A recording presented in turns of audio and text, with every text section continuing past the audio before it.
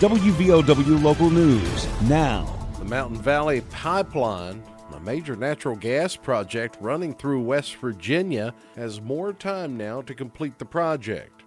I'm Aaron Stone. Members of the U.S. Federal Energy Commission Tuesday granted a motion requesting a 4-year extension to put the pipeline into service. Previous deadline to complete the project had been October 13th this year. That has now been moved to October 13th, 2026. It's a $6.6 billion pipeline project, first authorized by the Federal Commission in 2017. The Mountain Valley Pipeline extends 42-inch diameter natural gas pipeline over 303 miles to transport West Virginia natural gas to southern Virginia. WVOW Logan. The Logan Regional Primary Care and Walk-In Clinic on Airport Road in Chapmanville is accepting new patients. Dr. Mahmoud Hamza is ready to be your primary care physician. A walk-in clinic is also available. You won't have to wait to get the care you need for flu, UTI, sprains, cuts, minor injuries, ear issues, rashes, and more. The Logan Regional Primary Care and Walk-In Clinic on Airport Road, open Monday through Thursday, 9 a.m. to 7 p.m. Call 304-239-8090. More details have been released about a body that was found in the past week at Cross Lanes. According to the Kanawha County Sheriff's Office, the body was found Friday, located in a freezer. Detectives said the identity of the person found in the freezer has not been confirmed, but the body was taken to the medical examiner's office to determine the cause of death. Additional details of the investigation have not been released. Kentucky Governor Andy Beshear said Wednesday that a relief plan for eastern Kentucky flooding is much like the aid provided to help western Kentucky rebuild following last December's tornadoes.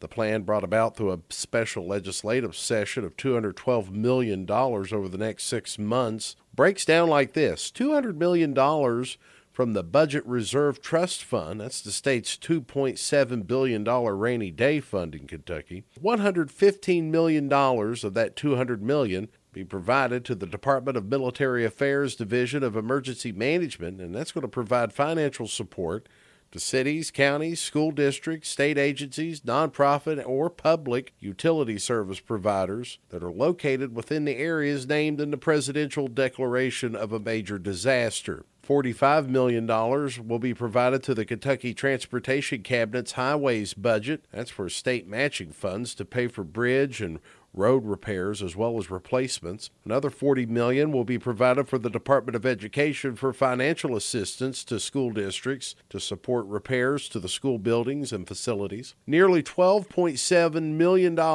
from the State Fiscal Recovery Fund of the American Rescue Plan Act of 2021. That's earmarked to go toward water and sewer infrastructure projects, building of replacement school facilities and housing sites not previously used, but now designed to mitigate the risk of future flooding. And speaking of schools, the legislation will also provide the Commissioner of Education flexibility to waive up to 15 student attendance days through January 20th due to flooding. Kentucky lost at least 39 Kentuckians, and thousands of families have lost everything due to flooding. Get local news on demand at WVOWradio.com and on your smart device. This is WVOW Logan. Here's the Coalfields forecast from the Storm Tracker 13 Weather Center. I'm Storm Tracker 13 Chief Meteorologist Spencer Atkins. The heat is back, and it's here to stay for quite some time. Mid and upper 80s here today. We'll call for a mostly sunny afternoon, then some fog late at night with a low near 66. Friday, a few scattered showers and storms possible, but that's toward the very bitter end of the day, and it's only a small chance. Other than that, partly cloudy with highs in the mid and upper 80s. I'm 13 News Chief Meteorologist Spencer Atkins. Listen throughout the day or click on tristateupdate.com for more weather information from the Storm Tracker 13 Weather Center.